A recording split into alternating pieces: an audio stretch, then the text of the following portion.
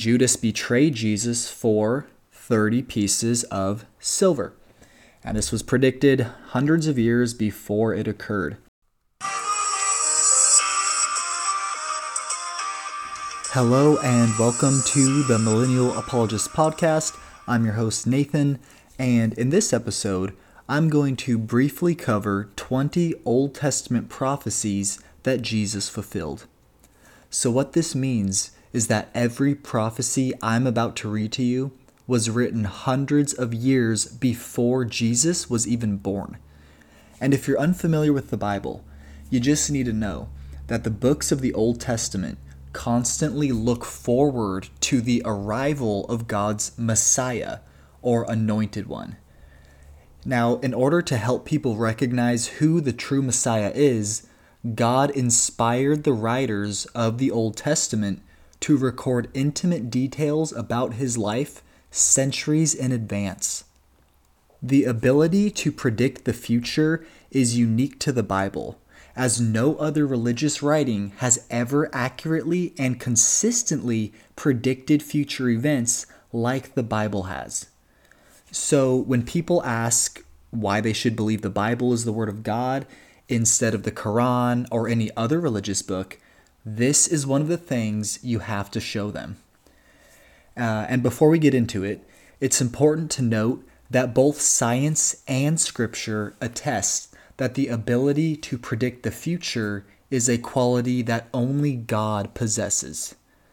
Because time is an actual dimension of our universe, this means that if a message was able to predict the future, then naturally that message would have had to have originated from outside of our universe and outside of our time domain. Obviously, us mere human beings are unable to predict the future because we only experience time in one direction. The Bible also acknowledges that God alone has the ability to truly know every detail of the future. The Old Testament passage of Isaiah 46 records God as stating to remember the former things of old. For I am God and there is none else. I am God and there is none like me, declaring the end from the beginning and from ancient times the things that are not yet done. So now that we understand that only God has the ability to transmit a message from outside of our time domain, let's go ahead and dig into these prophecies. Prophecy number 1, the Messiah would be born in Bethlehem. This is stated in Micah 5:2, which says, "But you, Bethlehem Ephratah, though you be little among the thousands of Judah, yet out of you shall he come forth to me that is to be ruler in Israel, whose goings forth have been from of old, from everlasting." And Jesus was born in Bethlehem. Prophecy number 2, someone will come before the Messiah to set the stage for his coming. This is found in Isaiah 40 verse 3 and also Malachi chapter 3 verse 1. The passage in Isaiah states that the voice of him that cries in the wilderness, "Prepare you the way of the Lord, make straight in the desert a highway for our God."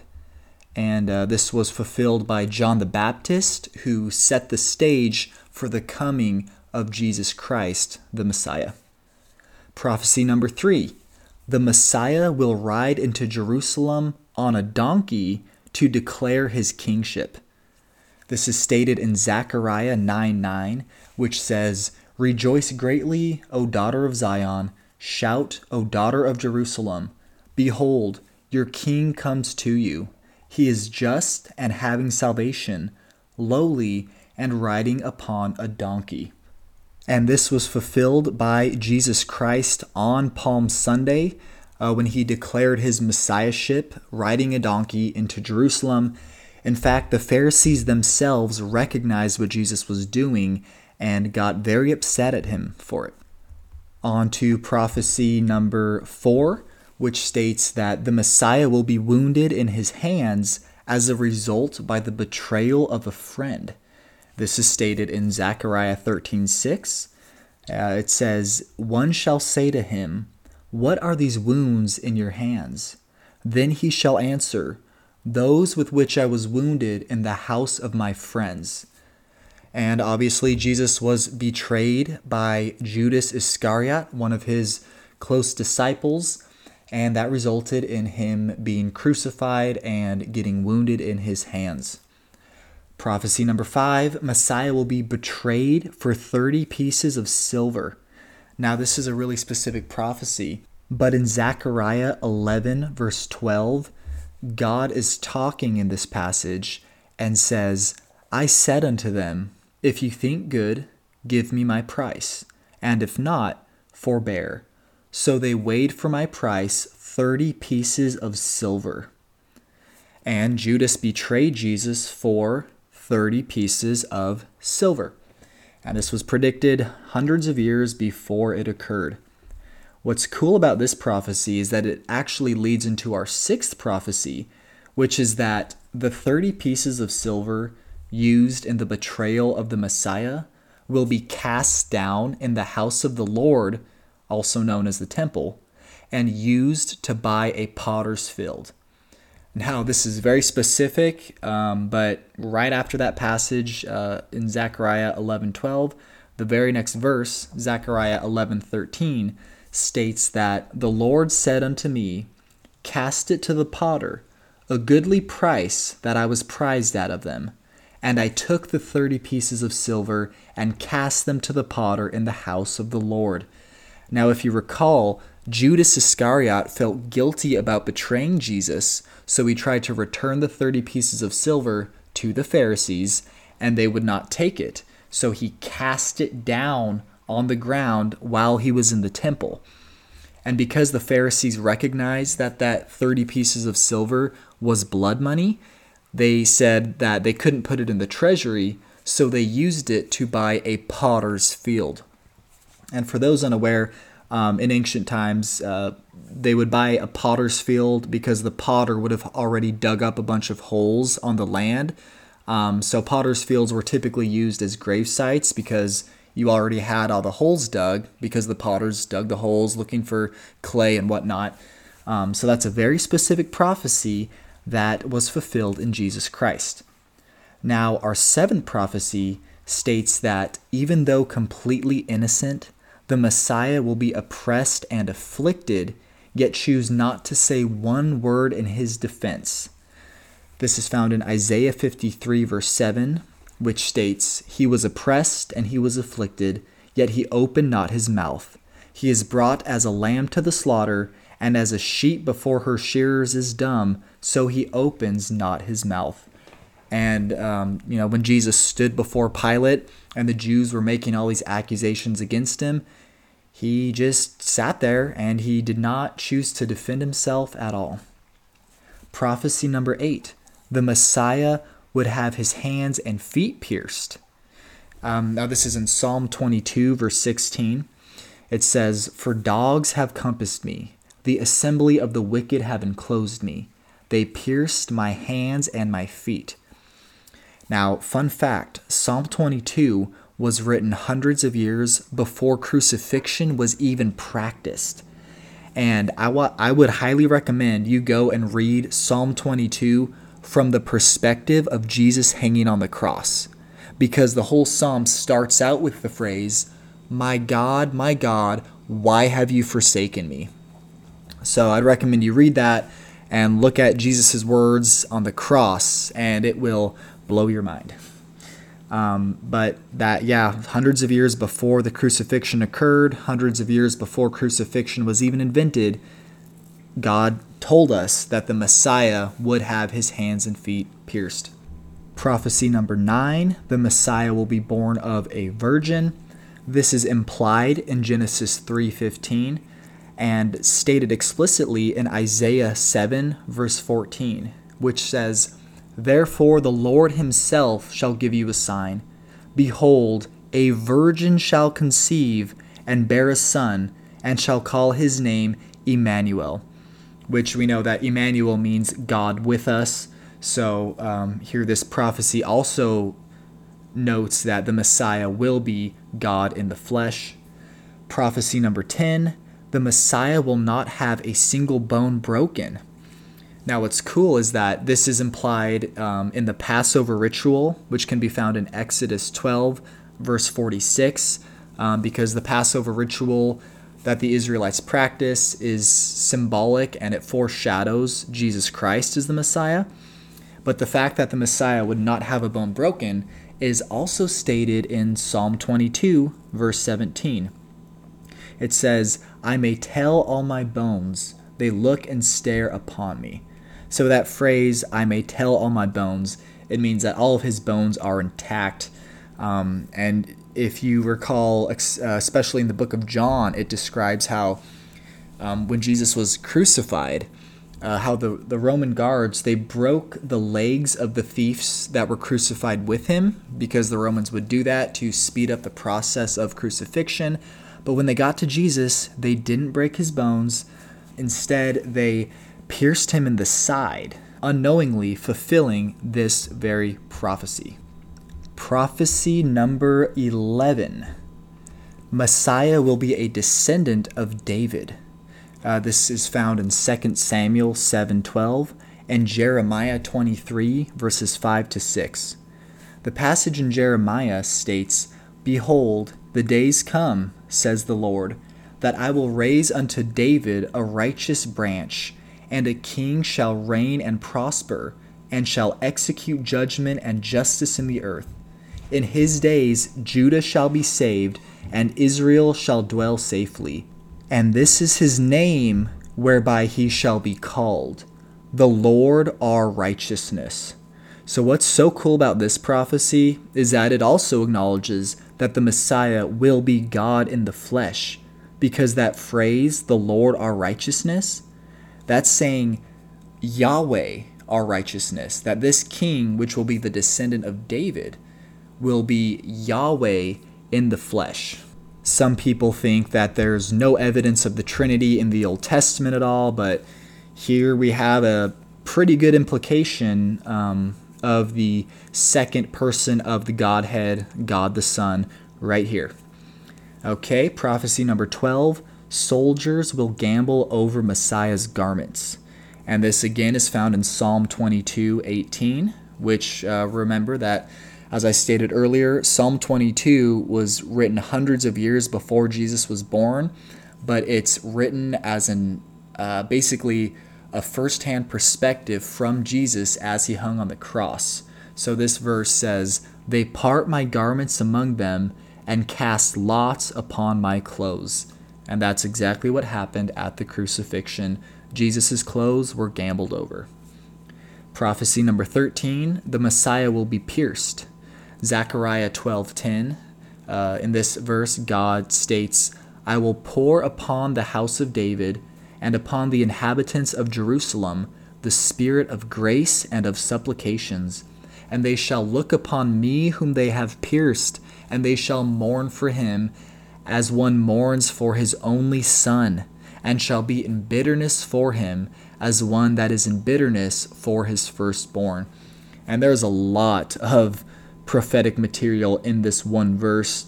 It acknowledges that the house of David, so the Israelites themselves, will be the ones that are ultimately responsible for the piercing of the Messiah. It also noticed the language about the only son and the firstborn. And we know that Jesus Christ is the unique Son of God. So that's a really cool prophecy right there. Prophecy number 14, the Messiah will be a light to both the Jews and the Gentiles. This is found in Isaiah 42, verses 1 to 9, say that God says here, "Behold my servant whom I uphold, my elect, in whom my soul delights. I have put my spirit upon him. He shall bring forth judgment to the Gentiles. I, the Lord, have called him in righteousness, and will hold his hand, and will keep him, and give him for a covenant of the people, for a light of the Gentiles." So, the Old Testament was just heavily focused on the nation of Israel, and a lot of the Jews, were expecting God to use Israel to bring in the rest of the world to Him. But God, of course, in His foreknowledge, He knew that Jesus would be rejected by the Jews ultimately, and so here He's prophesying that, hey, this Messiah is going to be a light to everybody, not just the Jews. Prophecy number 15, the Messiah will speak in parables. This is implied in Isaiah 6, verse 9 to 10, and in Psalm 78, verses 1 to 3, God says to give ear, O my people, to my law. Incline your ears to the words of my mouth. I will open my mouth in a parable. I will utter dark sayings of old, which we have heard and known, and our fathers have told us. And one of the best well-known things about Jesus and his ministry, even a lot of non-believers know this, is that he taught a lot in parables. And if you want to find out why he taught in parables, that is an interesting study, which I would recommend. Prophecy number 16, the Messiah will come from the tribe of Judah. This is implied in Genesis 49, verse 10, which says, the scepter shall not depart from Judah, nor a lawgiver from between his feet, until Shiloh comes, and to him shall be the obedience of the people. And this verse was said by Jacob as he was blessing his sons. So the scepter here in this passage represents kingship or authority. And so it was expected that the Messiah would come from the tribe of Judah, which, as we said earlier, the Messiah was supposed to come from the line of David, which was from Judah.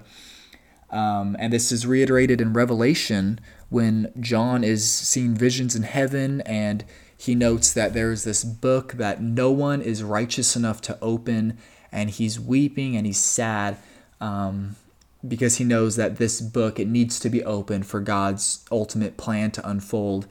And then an angel says, hey, don't be sad. Behold, the Lion of the tribe of Judah is coming, and he's going to open that book. And that Lion from the tribe of Judah is Jesus Christ. Prophecy number 17, the Messiah will be a descendant of Jesse. This is a little redundant because if the Messiah was to be an offspring of David, then he would also be a descendant of Jesse. But this is stated in Isaiah 11, verses 1 to 2. God says here, there shall come forth a rod from the stem of Jesse, and a branch shall grow out of his roots. The Spirit of the Lord shall rest upon him, the Spirit of wisdom and understanding, the Spirit of counsel and might, the Spirit of knowledge and of the fear of the Lord. And that whole chapter's pretty interesting. There's some other messianic hints in there. I'd recommend you read that whole chapter, Isaiah 11, if you want to learn a little more on that. Prophecy number 18, the Messiah will arrive before the destruction of the temple. Now this can be found in Daniel chapter 9, which contains the most phenomenal prophecy, I believe, that is in the Bible. You can listen to episode number 2 of this podcast for detail on that. But this is also stated in Malachi 3, verse 1, which God says here, behold, I send my messenger, and he will prepare the way before me. And the Lord whom you seek will suddenly come to his temple, even the messenger of the covenant, in whom you delight. Behold, he is coming, says the Lord of hosts. And what's so neat is that this temple was destroyed a mere 40 years after Jesus was crucified. So within one generation of Jesus' death, the temple was destroyed, and it has been destroyed ever since. It will be built again, though, because that is a requirement for the end times. Interesting study on that. Prophecy number 19, the Messiah will be called out of Egypt. And now the New Testament recognizes this as a prophecy. It's found in Hosea 11, verse 1. And in here, God says, when Israel was a child, I loved him, and out of Egypt I called my son. And this verse here, it's recognized that it has a double meaning. Because for one, you could take this as meaning that God's talking about the nation of Israel, as can be seen in the book of Exodus.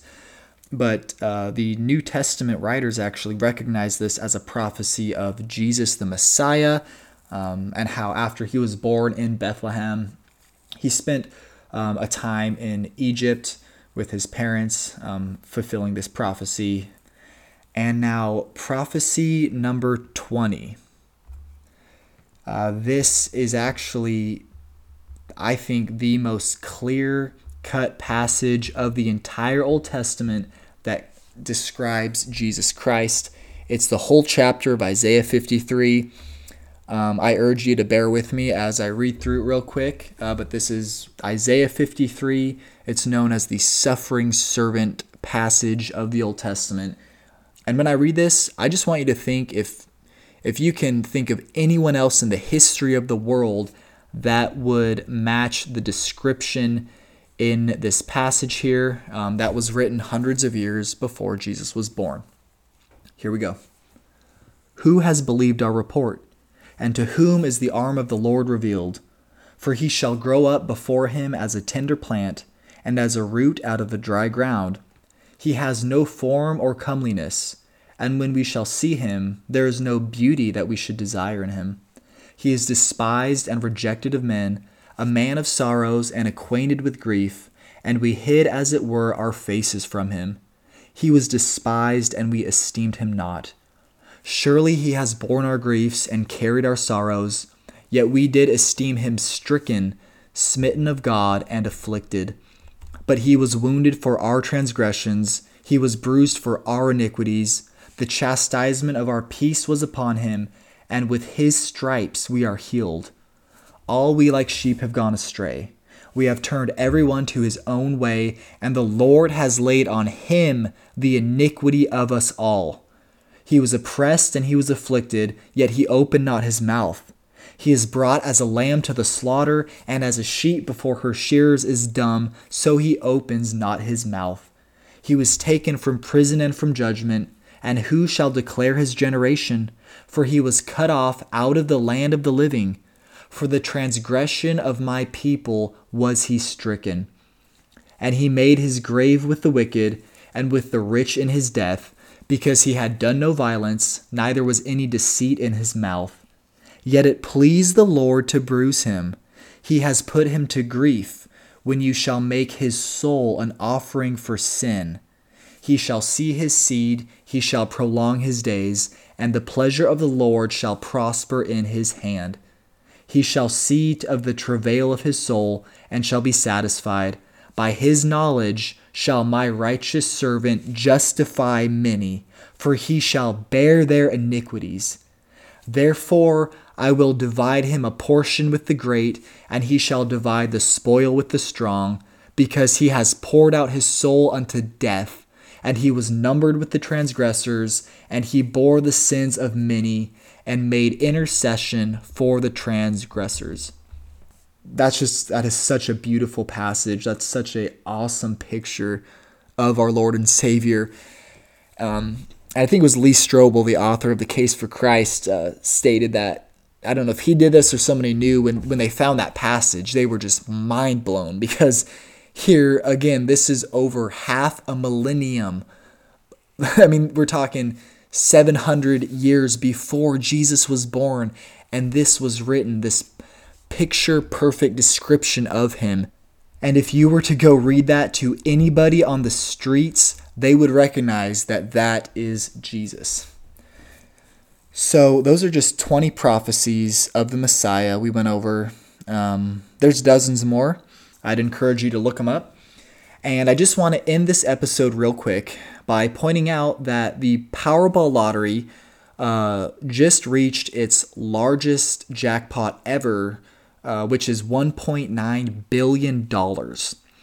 And so it costs $2 just to buy one ticket. And the odds of that one ticket winning is 1 in 292 million. Now get this. Out of the hundreds of Old Testament prophecies of the Messiah, a mathematician named Peter Stoner analyzed the odds of any person in the history of the world fulfilling just 48 of these prophecies. and his calculations showed that the odds of any person fulfilling just 48 of the prophecies that Jesus fulfilled is 1 in 10 to the 157th power. So that's 1 in 10 with 157 zeros after it. I don't even think we have a word that describes the number that big. So to put that in perspective, you have a better chance of winning the Powerball lottery 19 times in a row than you do of betting against Jesus as the Messiah.